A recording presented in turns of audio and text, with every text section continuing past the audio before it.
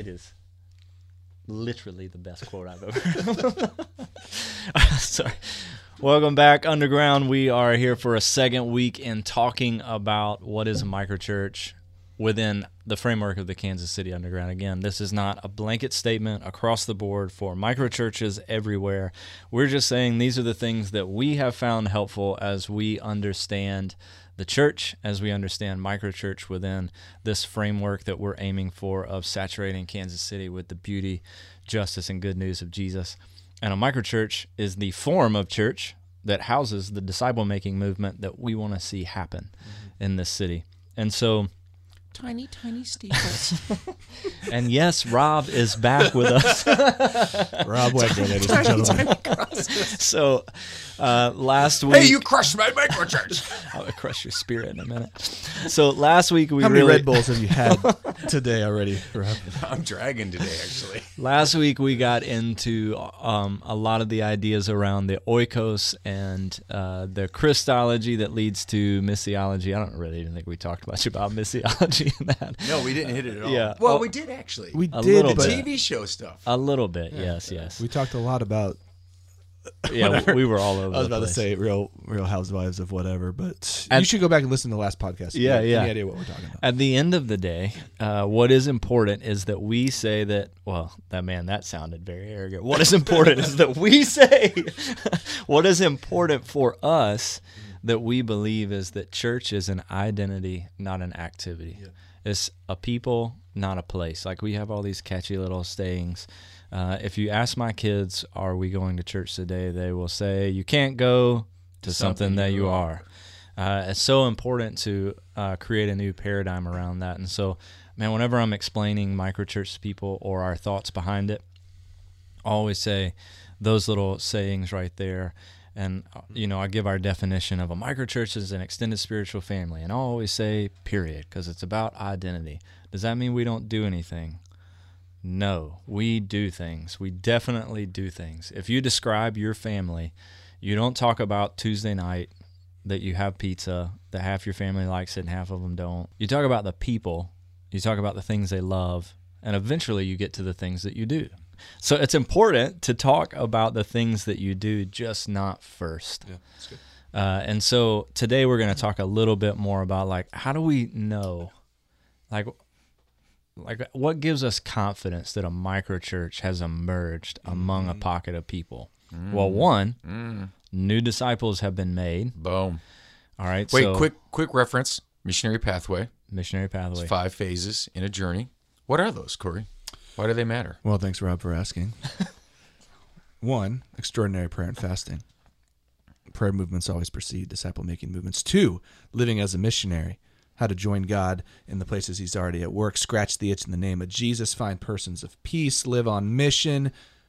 Boom, we plant the gospel. What does it look like for us to plant the gospel? We'd begin to make disciples from the ground up, to discover and obey. They hear and obey the word of God. They share it with others. And as new disciples are being made, the church emerges. Yes. And that is where this identity conversation is, particularly in an American context. I like to zoom in on that.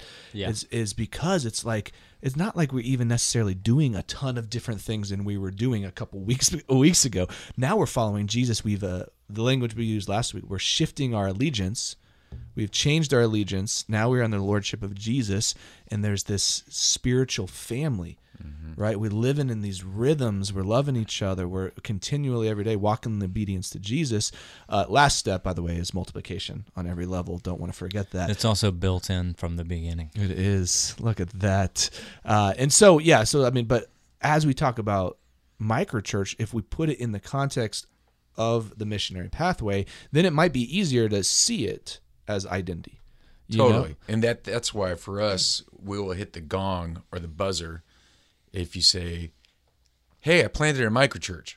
Yeah. And it's not that we want to be Nazis about language, but language actually does matter, because most people, when they're thinking, I get asked this by church leaders a lot, like, how do you guys plant microchurches? And I always say, we don't.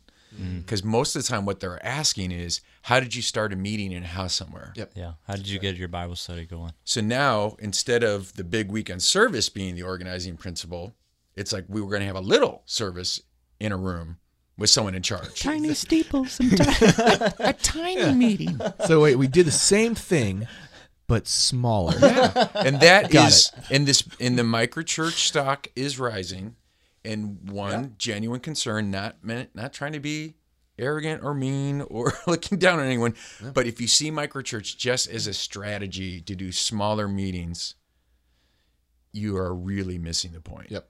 It's not what this is about.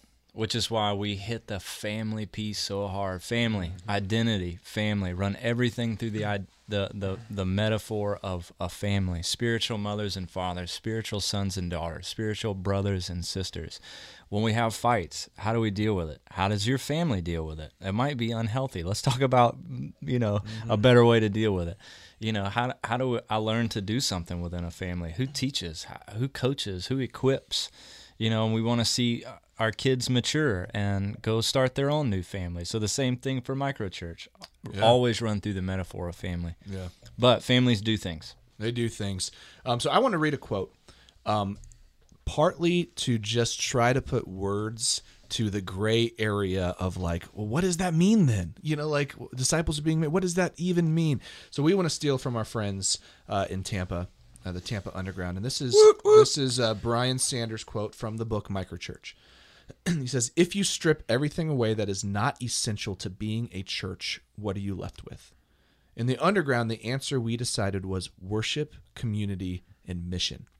When Christians work together in sincere worship and genuine community to accomplish the part of God's mission, they function as the church. Worship, community, and mission, then, are the basic elements. The church can include more elements, but not fewer. What makes a group of people a church is that they worship together, are committed to each other, and undertake the mission together. Whenever those three things overlap, that is the church. Right, Rob? Amen.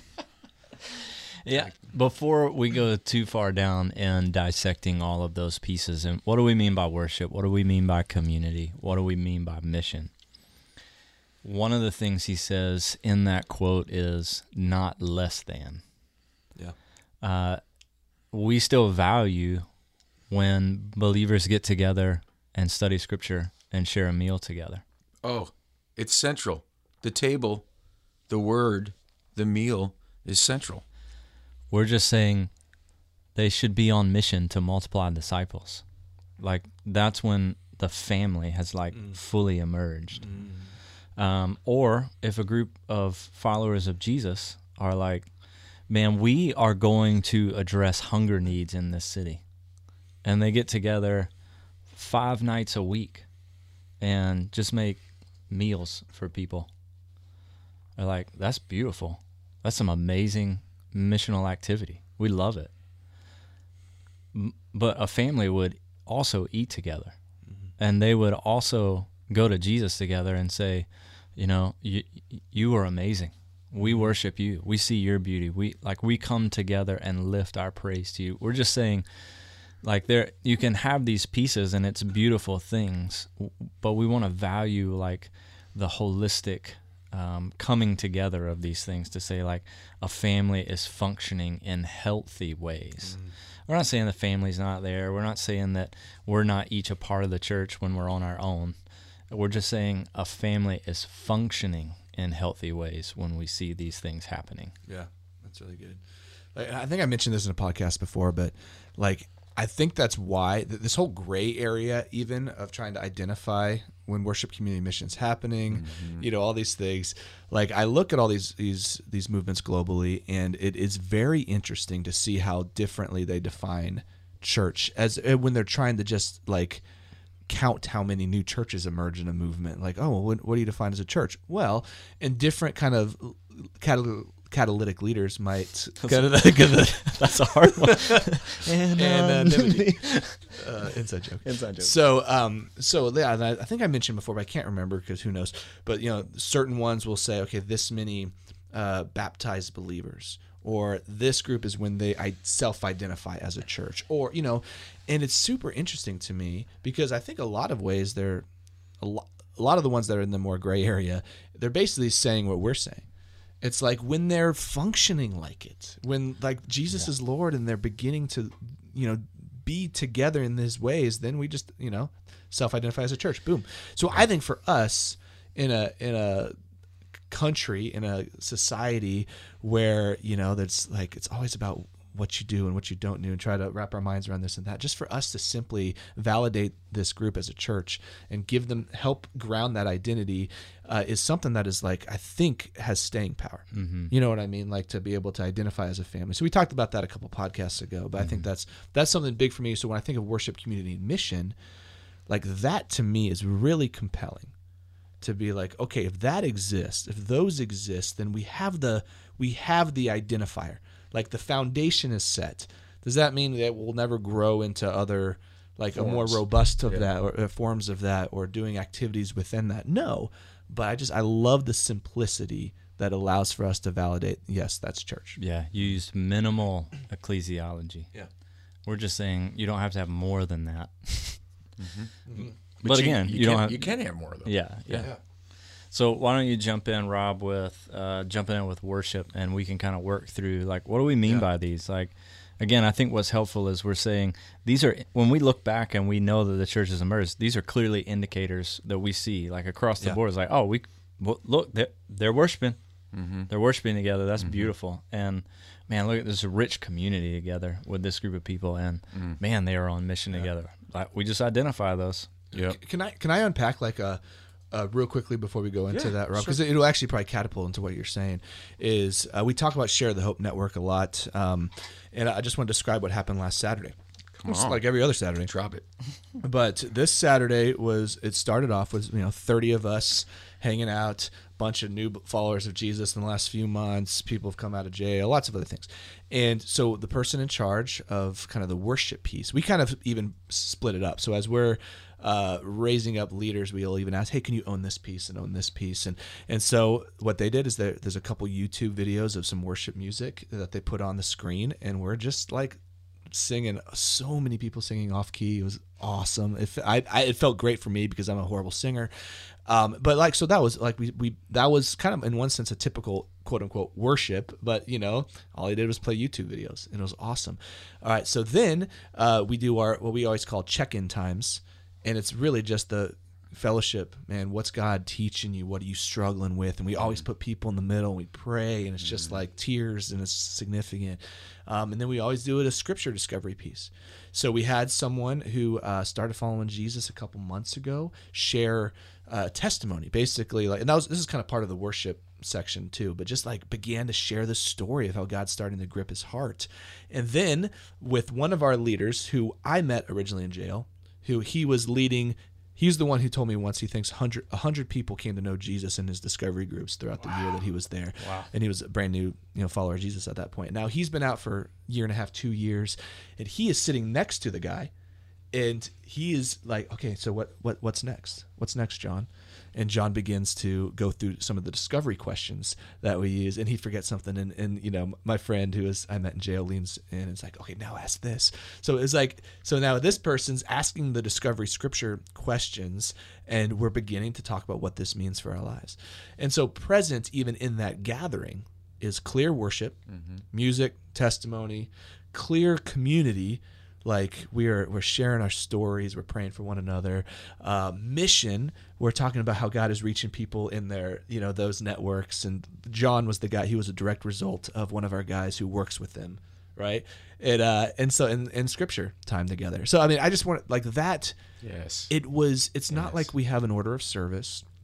It's not like it has to look like this, this, and this every time. But it's just worship, community, mission is so thick. And all of those things, and it's identified. And it's not limited to your gathering. That's what I was going to say. Absolutely, yes. You guys are like a gang on You guys mission. are both leaning on that. I knew you were about to go We're there. both over here like, it's not just that one meeting where those three things take place. Exactly. It's awesome that all three took place. Right. But when you gather, the goal is like to stoke the coals of those three coals. Like, Absolutely.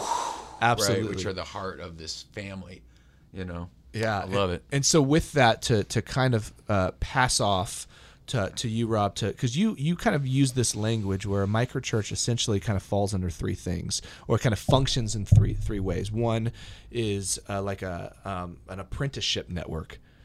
Another, and you kind of talk about what that looks like in terms of worship, right? The second one was like a care network.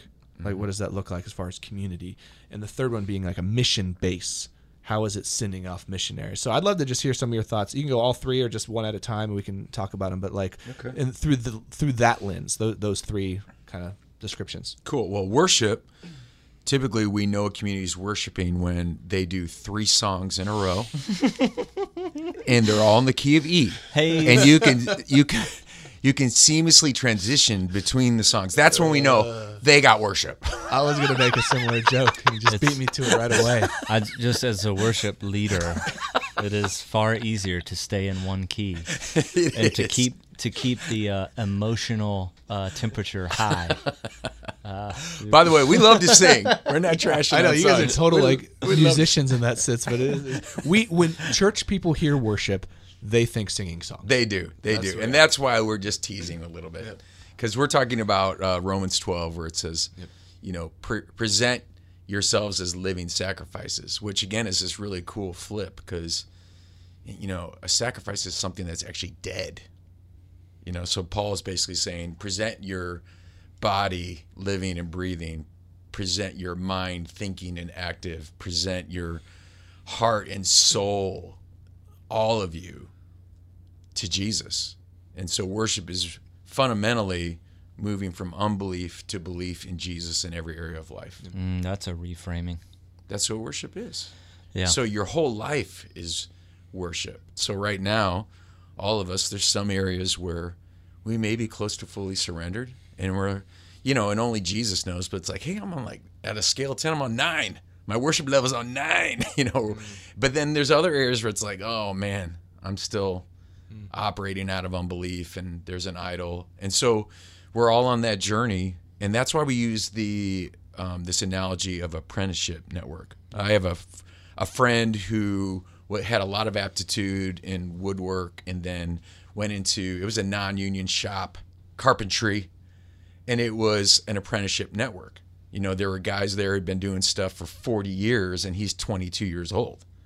And he's learning how to make these high-end cabinets that are going to the homes of millionaires. And then this other guy does, something completely different.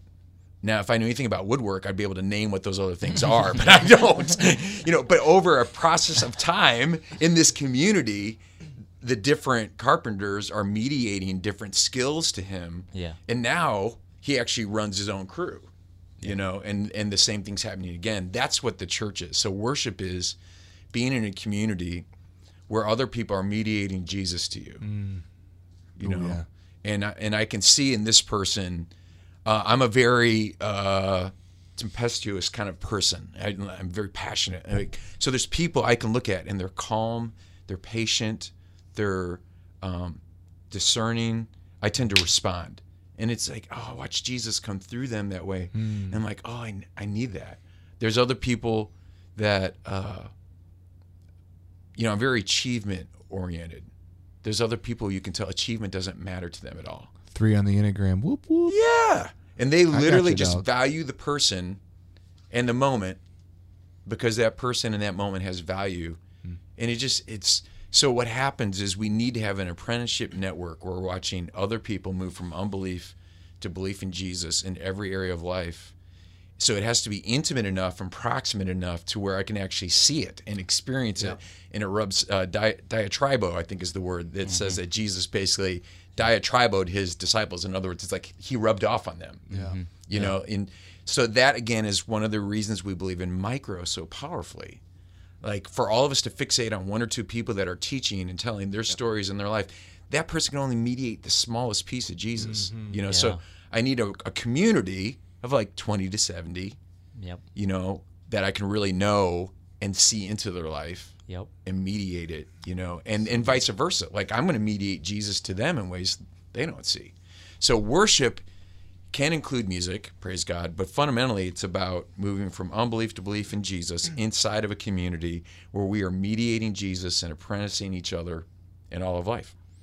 And then I would add on to that, just from a practical, so that's like the overarching, like this is overarching foundational, whatever. This is that is the root of it.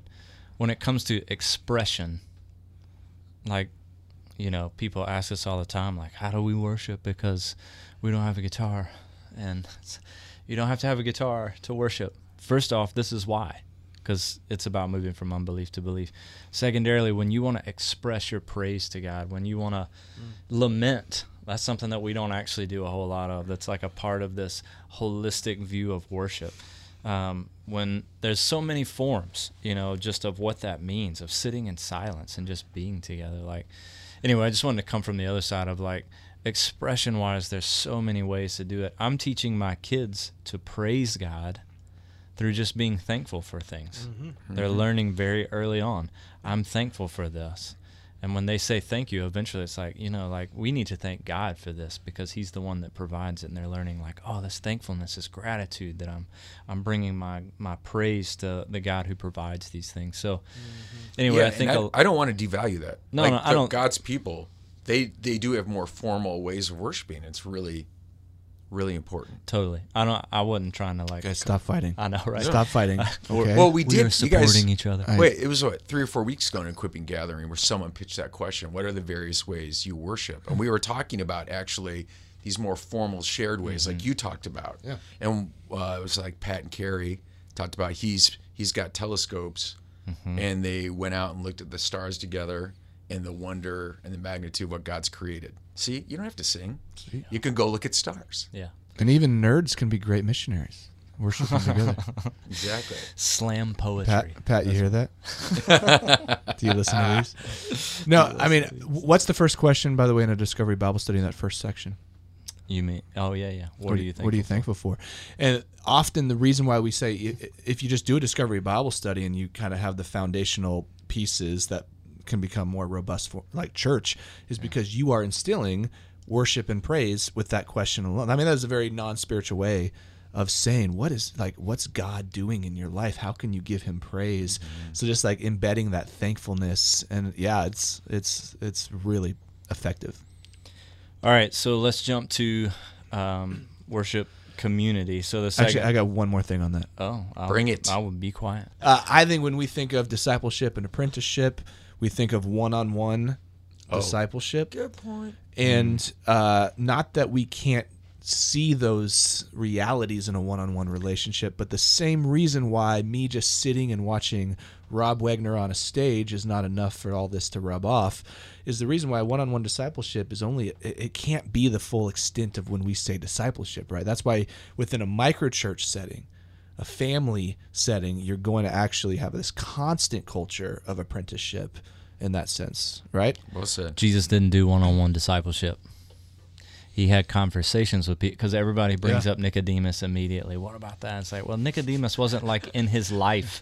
He had a conversation with him. You can't count every conversation you have with somebody as discipleship. Yeah. It's like the disciple making happened with the 3 and the 12 and the 72 as primary. And so, like, we don't see a place where, I mean, again, Jesus got away with Peter, after he's resurrected. But it's like overall, totally, primarily the smallest level at which Jesus says disciple making is with a 3. Yeah. We're just so individualistic we can't help ourselves. Yeah. It's like I always joke about like why we love the story of like the Philip and evangelism with the eunuch, because it's exactly how we do it, right? We meet some guy, we tell him about Jesus, and boom, we're out of there. We never have to talk to him again, right? Like we love that sort of thing. It's this individualistic idea. I think it's the same thing with discipleship. Yeah. And don't get us wrong, like mentorship is a real thing. One-on-one relationship. Those are real things. We're just saying, when you hear discipleship and you immediately think of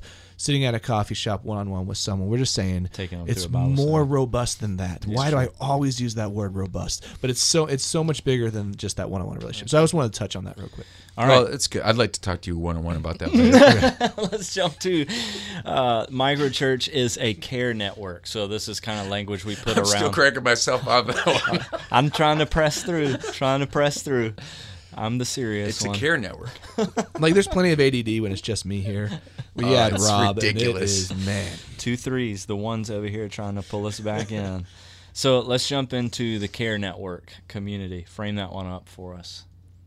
Well, I listened to this podcast it was probably 5 or 6 years ago. That Oh, I thought you were talking about ours. oh, yeah. I was It's like, like, fascinated we're me. not that old. It was actually Radio Lab, which free plug, great podcast. And the episode's called The Wood Wide Web. Yeah. And this is actually a relatively recent discovery. Like if you go down under the surface to 6 or 7 feet down, that the root systems of trees in the forest operate almost exactly like the World Wide Web. And there's nodes, and there's elder trees, and there's younglings, and they share nutrients, and they fight off bacteria and viruses together. It's fascinating. And I remember listening to that, and I just kept thinking, that's the church. That's the church, you know? Like, that's what we're supposed to be. Our roots are supposed to be intertwined and connected, and we're exchanging life, and we're fighting viruses together, and there's elders. And it's crazy. Even the numbers. It was like the elder trees are connected to about 50 of the younger trees. It's like, well, that sounds like exactly what we, Interesting. It really is. like It's a metaphor that keeps giving. You know, Yeah, it's like, yeah. This is so amazing. You know, and so for me, it's going back to the idea of, you know, family. And family are people whose lives are intertwined, rooted together, and we can hold each other up in the storms of life and nurture each other in the springtime. And the one another commands, there's 90-something of them, you know, are the practice, the embodiment of what it looks like to be that family and that care network. And when you experience that, I'm just thinking. Dramatic pause. Sorry, I mean I'm getting a little emotional. That was profound. Yeah. Yeah, I'm just thinking about even today, like the last couple of weeks have been super, super stressful, and I have all these things that are cresting, and there's part of me that is like, oh, our microchurch family's gonna gather tonight. I'm so tired, but I also now have enough experience to know if I go there, if I'm with my family, I'm actually gonna come away more alive. That's so good. I'm gonna be like shalomed. Yep. And it happens every freaking time. Yeah. You know, so I've got enough experience where the individual in me who wants to be, I am actually introverted. So like I renew by like I want to get alone and go away, but I've learned no, go to the table, be there, and then tell them how you're doing, and watch what happens. You know. Yeah. And man, I ache for people who don't have that. That's one of the things I talk about with, you know, running it through family. Again, running everything through the metaphor of family is absolutely you need times away from your family. That's for sure. I you know, drop the kids off with Nana and Papa. Jesus started every morning alone, pretty much. Right, yeah. Come on, go introverts. But there is I think one of the things that was like, again, a reparadigming sort of thing for me is to say, okay, I could look at spending time with my quote-unquote neighbors as draining. And if you look at it that way, it will never be a microchurch, an extended spiritual family on mission together in a network of relationships or neighborhood.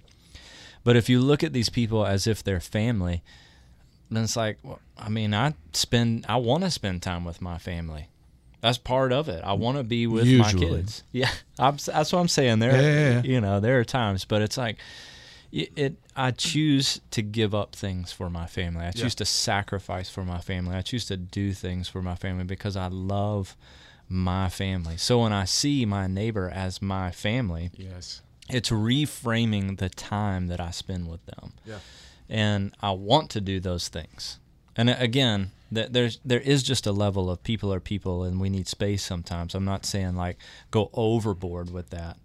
But I do think it's important part of kind of this way of living that when you choose to step into it, you ask Jesus, give me deep love for these people, so that I can do those 90-something one another's and not feel like it's a drain. Yeah, and when Jesus said, when we do that, that's when the world will actually believe.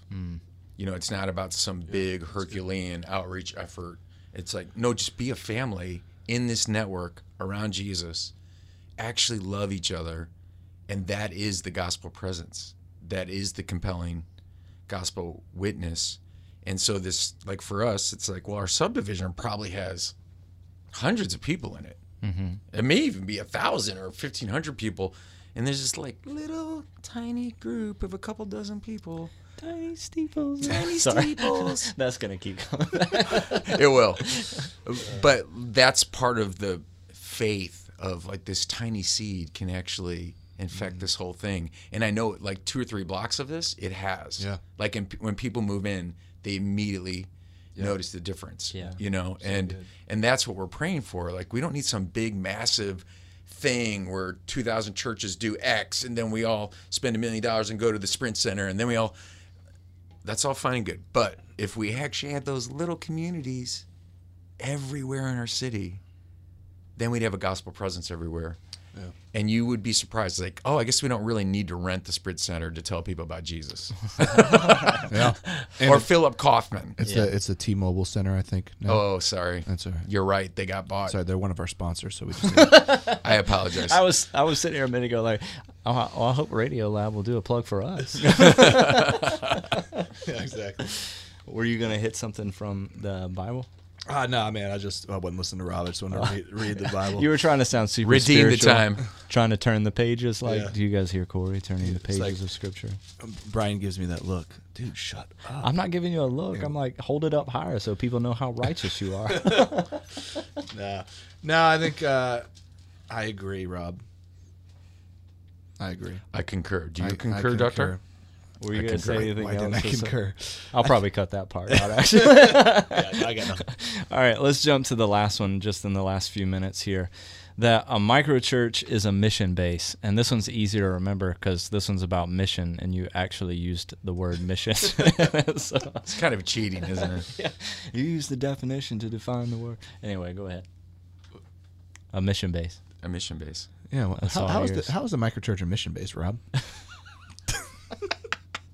So, We you are... did to him what he didn't want to do. I know. That's what I'm trying to. I'm just waiting for something to happen. So, well, think about we are in a world at war, are we not? Amen. We are in a world at war. World of war. Anonymity. Anonymity. We are in a world at war, not just physically but spiritually, and you have forward bases in a war. And so a base allows, hopefully, the soldiers to have a place of strength and supply to go forward and gain a new stronghold, and then create another mission base. And then, so you think about Normandy on D-Day, they had to storm the beaches, and they had all of those bunkers, and they had to knock them out and keep going up over that mountain. And this is a part that, it's deadly serious stuff. I mean, there is flat out evil that is running amok in our world, and it is literally destroying people, mind, body, and soul. And we're called to put on the armor of God and fight. Like, wherever there's evil and injustice, it's like, okay, that's where the gates of hell are. Our job is we literally run to the gates of hell and we kick them open. Mm-hmm. And we set the prisoners free. Boom. And so, man, if you're doing that solo, you're dead. Mm-hmm. That's right. And if you don't have a platoon, and that's what microchurches are. It's like, hey, we're a platoon. Our mission base is our family here in City View Farms. And Lord, open hearts, open homes, open heavens in City View Farms. Lord, like show us new people of peace. Lord, fill this whole place, because there's a lot of jacked up stuff going on in City View Farms, just like there's in every other neighborhood. Yeah. I mean, I guarantee you there's abuse, there's addiction, just go down the list. It's all there. We all know what's there behind the doors. And our enemy is not flesh and blood. It's not the people. We're fighting for people and fighting against evil in all its forms. I was on a call this week with some leaders. I'm trying to be really vague. Rob set me up actually to this connection of some guys who are longing to see movement in Burma, and just to set this in like a cultural moment here of like, the coup just happened. It's just like, it's tense. And so I'm on this call, and my friend Dave Heidenreich, who's going to be on a podcast soon, so that's why I'm mentioning he works for New Generations and has done a ton. Another David. Another Dave. You have to have David as your name to be a movement leader. The DMM guy, yeah. And Dave, he has trained people around the world. He's been around for a long time doing amazing stuff. I mean, he's so old. No, I'm just kidding. I want Dave. I'll send Dave this podcast to listen to before we record with him. But he told me, I love old Dave. Yeah, good old Dave. But he said it's like so great because movements, the way that we think, and this mission-based idea, is that we don't retreat. We run towards crisis, and then in crisis, it becomes this beautiful, like seedbed for movement. And I just love that is a shift. And I love it, and it's true. And so when we think about microchurch as a mission base, then it kind of becomes countercultural too, because it's like we're going to start doing things that maybe the rest of the world's not going to touch. We're going to live with a kind of purpose that's different. And a lot of times, when you start thinking about this, as new disciples are being made and new churches formed, then one of the reasons I think that's mission's embedded in this process is because people often, I mean, it's the same context that they were living life before, but now they're redeemed. They can own that mission because in a sense they're a product of the mission themselves, you know? And so like that is really fun. I mean, we've got people in certain networks here that the Share the Hope Network I talk about a lot, recently started this like homeless ministry, and they're doing this incredible stuff. And I'm at a table with like 3 people.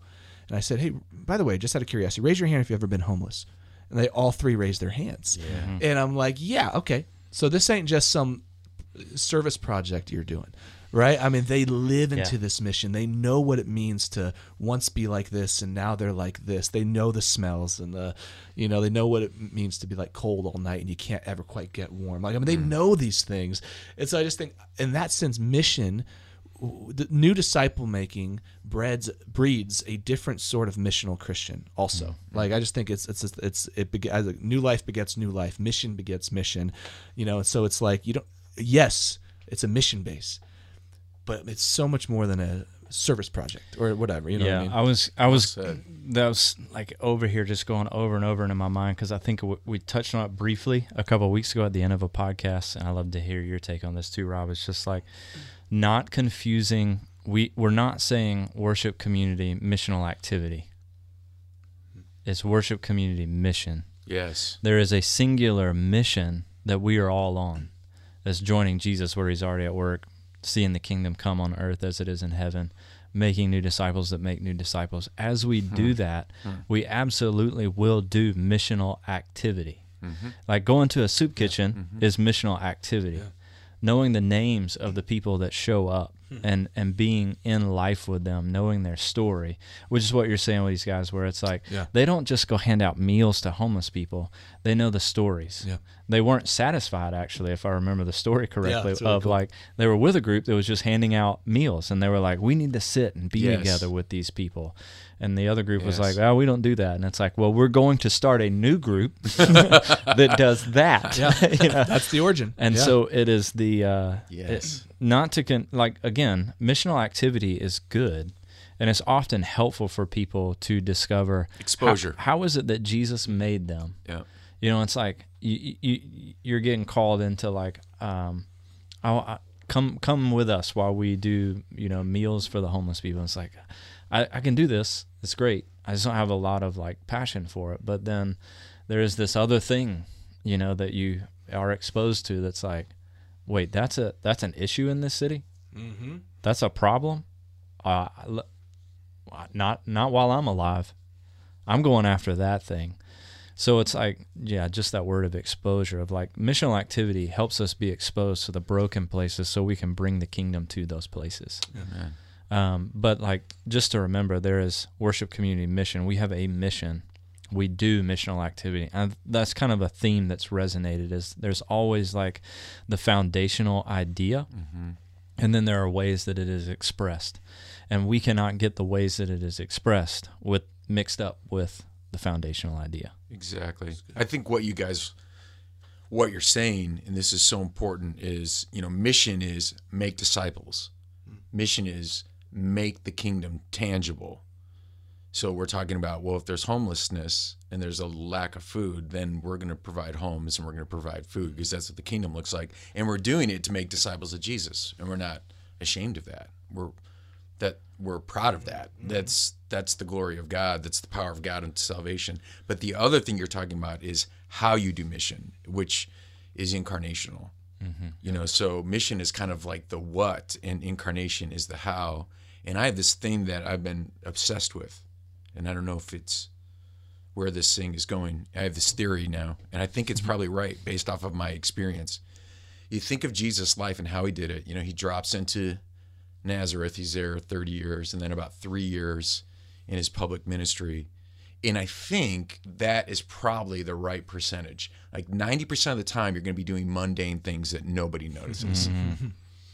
And it really is. It's like, it's almost invisible. It doesn't feel like it's working or making a difference, because it's the simple things of, like, you know, if you're in my neighborhood, it's like, I'm going to take time at the mailbox to chat with a couple neighbors. You know, I'm going to take time to help Dave move the TV from his truck into his house. I'm going to do all, you know, I'm going to send that little text to say, hey, I am praying for you about that. We are going to go ahead and have a few people over to watch Super Bowl. It's all these things but then about 10% of the time, it's signs and wonders, and it's power, and it's glorious. It's like my neighbor giving his life to Christ in the garage. And every time I quote a scripture, I'm not kidding, thunder struck.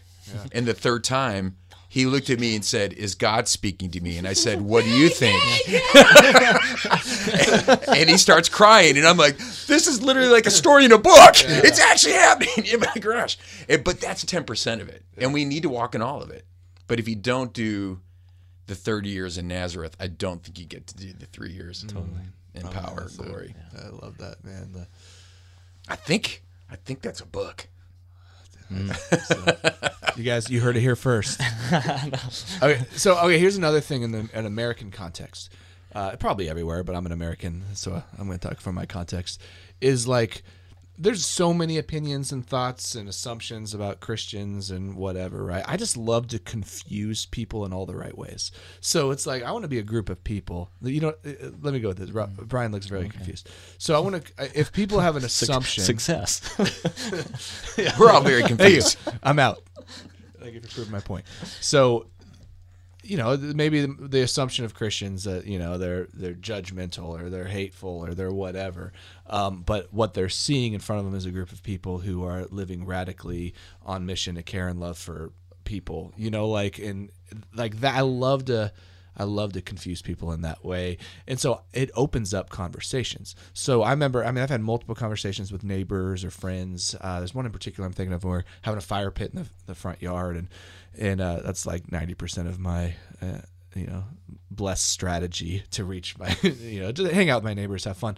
And we're, around a fire pit. And at this point, it's just me and this one other guy. And like, I start telling stories of what happens in jail, because I was at the time I was really going in the jail a lot, and it was so great. Not like as an outsider, thank you, but you should see it, because it's like, I don't know what to do with this. Like, this person's like, I don't fully know, but it's like so intriguing. Yeah. So you tell stories of God doing really cool stuff, specifically in the margins, or people who have been through hard stuff. You get to come alongside, whatever that looks like. Oh man, people lean in and they ask questions. And I said the name of Jesus more in that conversation than, probably 10 others that got to an intentional level, because it's just like straight up, why do I do this type of thing. So anyway, I think that is a good thing also as a mission base, is that it actually, the credibility from the outsider's perspective is like, they're more than just themselves, is really significant. Yeah. And it's not a flash in the pan. Yeah. Like, you're not talking about, hey, I went on this mission trip for a week. You're telling a story of a new community that's emerged out of the gospel being planted in the jail system.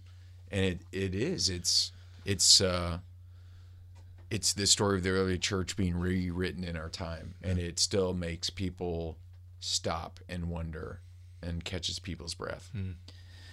The last piece just made me think of this, Acts 2:42 through 47, right? I mean, they were finding favor with all people. Why? because of all the things you just said. You know, they're Yeah. and that's what you had mentioned earlier. You know, it's like the people in that day are watching this like flip the script thing happen, and they're like, we've never seen anything like this, and they found favor with people. You know, like this is really happening, and my family doesn't look like that. Can I get in on that? And I just think that it's you don't have to beg people to come be a part of a microchurch. You just demonstrate life in the kingdom, and I mean, just the questions come like, why are you different?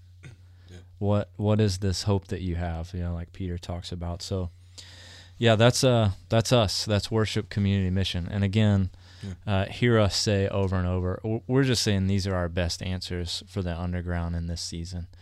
We're not trying to cast something across all of America or the world and say, if you're not doing it this way, you're doing it wrong. Yeah. Like, God is way more creative than what we have discovered in the underground. We just have this thing that he's put on our hearts, and we want to go after it in this city, in this day. And so, this is an invitation to join us.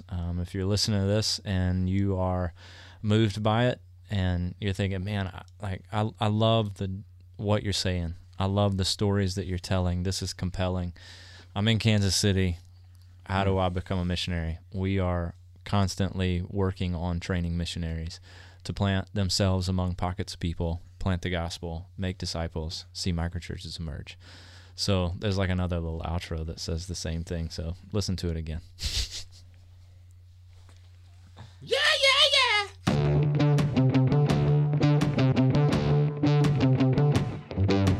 Thanks for listening to the Underground Podcast.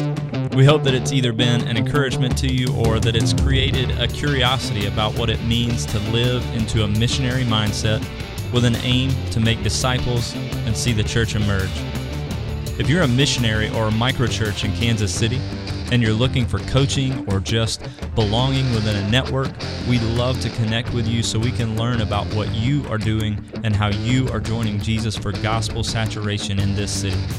If you're outside the Kansas City area and have questions about what it would mean to catalyze a disciple-making movement that leads to the emergence of microchurches in every network within your city, we'd love to connect with you as well and offer whatever resources might be helpful to you. You can find out more at kcunderground.com. Grace and peace, friends.